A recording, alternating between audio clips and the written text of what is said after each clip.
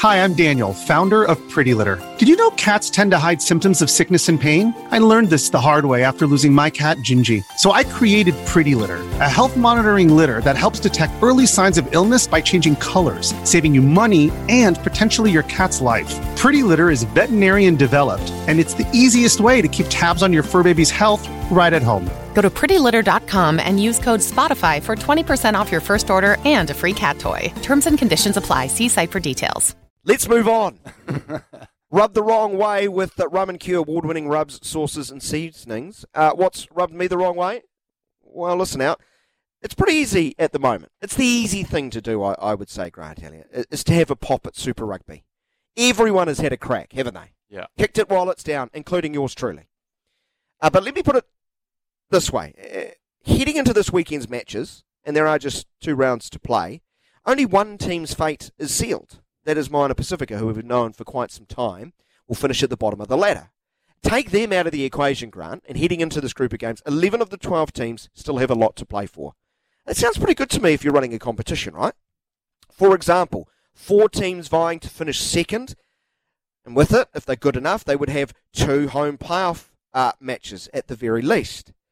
Crusaders, Brumbies, Blues and Canes are in that mix. They've also got another team chasing a home quarter final, that being the Waratahs. And then really muddying the water, 5 teams in a battle for the final 2 spots at the bottom of the playoff race, being the Drua, Rebels, Force, Highlanders and Reds. This was as it stood prior to last night's games, of course.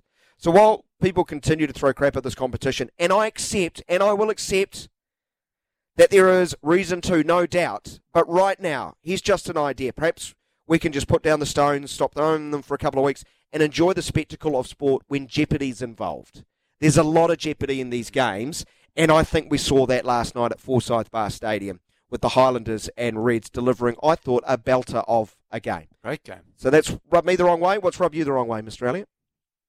Well, I think the thing that rubbed me up the wrong way, we just heard about Shubman Gill's 100. I mean, I just want to just talk about that just for a quick second. He is a very impressive individual. I think he's going to be a world beater, that guy. Spoke to him in Hamilton before a game, and unbelievable player with a good head on his shoulders. Long may that continue. But what's rubbed me up the wrong way is probably the IPL in general, is the New Zealand players in the IPL. Everyone other than Devon Conway, we had 9 players over there. So Kane Williamson went over with 8 other internationals, and they went to the IPL in April. But since then, Kane Williamson got injured. So now Badly. Yeah. So cruciate ligament. So now we've got this issue of who's going to bat at 3. We've got a world-class player potentially out, almost definitely out for the World Cup. We're having to scramble and try and replace him. And then we've got the 8 other players who are over there. But I marvel at it because I think that New Zealand, we've done so well in white ball cricket. You mean that the last 2 World Cups in both the T20 World Cup and 50-over one-day World Cup? Yeah. I mean, we've probably been standout team in terms of consistency. Maybe throw Australia in there. But when I look at it, I always see like these journeymen from other countries that are getting a go, and they play every game. And yet when I look at Glenn Phillips has just played 5 games. He's scored 8, 25, 0, 5 and 1. Satner has played 3 matches. He's like, consistently in our team. Yeah, well, he's one of the first names put in. Lockie Ferguson, who went for, I think, over 2 mil. He's played 3 games. What? They spent over 2 mil and he played 3 games? 0 for 40, that is not particularly money well spent, I would argue. And his last game was April 16th. Southey, just the 2 games. His last game was the 6th of April. Finn Allen, no games.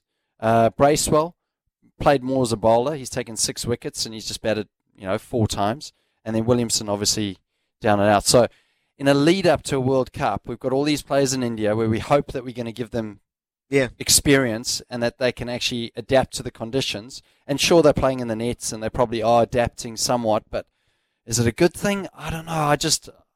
I wish, and what's rubbed me up the wrong way is I want to see more Kiwi players get more opportunity. At least Aussie journeyman. Yeah. South African journeyman. Yes. Yeah, fair enough. What's rubbed you the wrong way? 8833 Temper Bed Post text machine is open.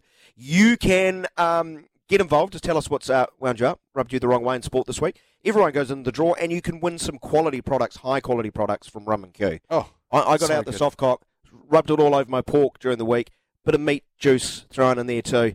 Amazing pulled pork. Fed the family 3 days. Incredible. Roman Q, award-winning barbecue rubs, sauces, seasonings. Absolutely perfect for any occasion.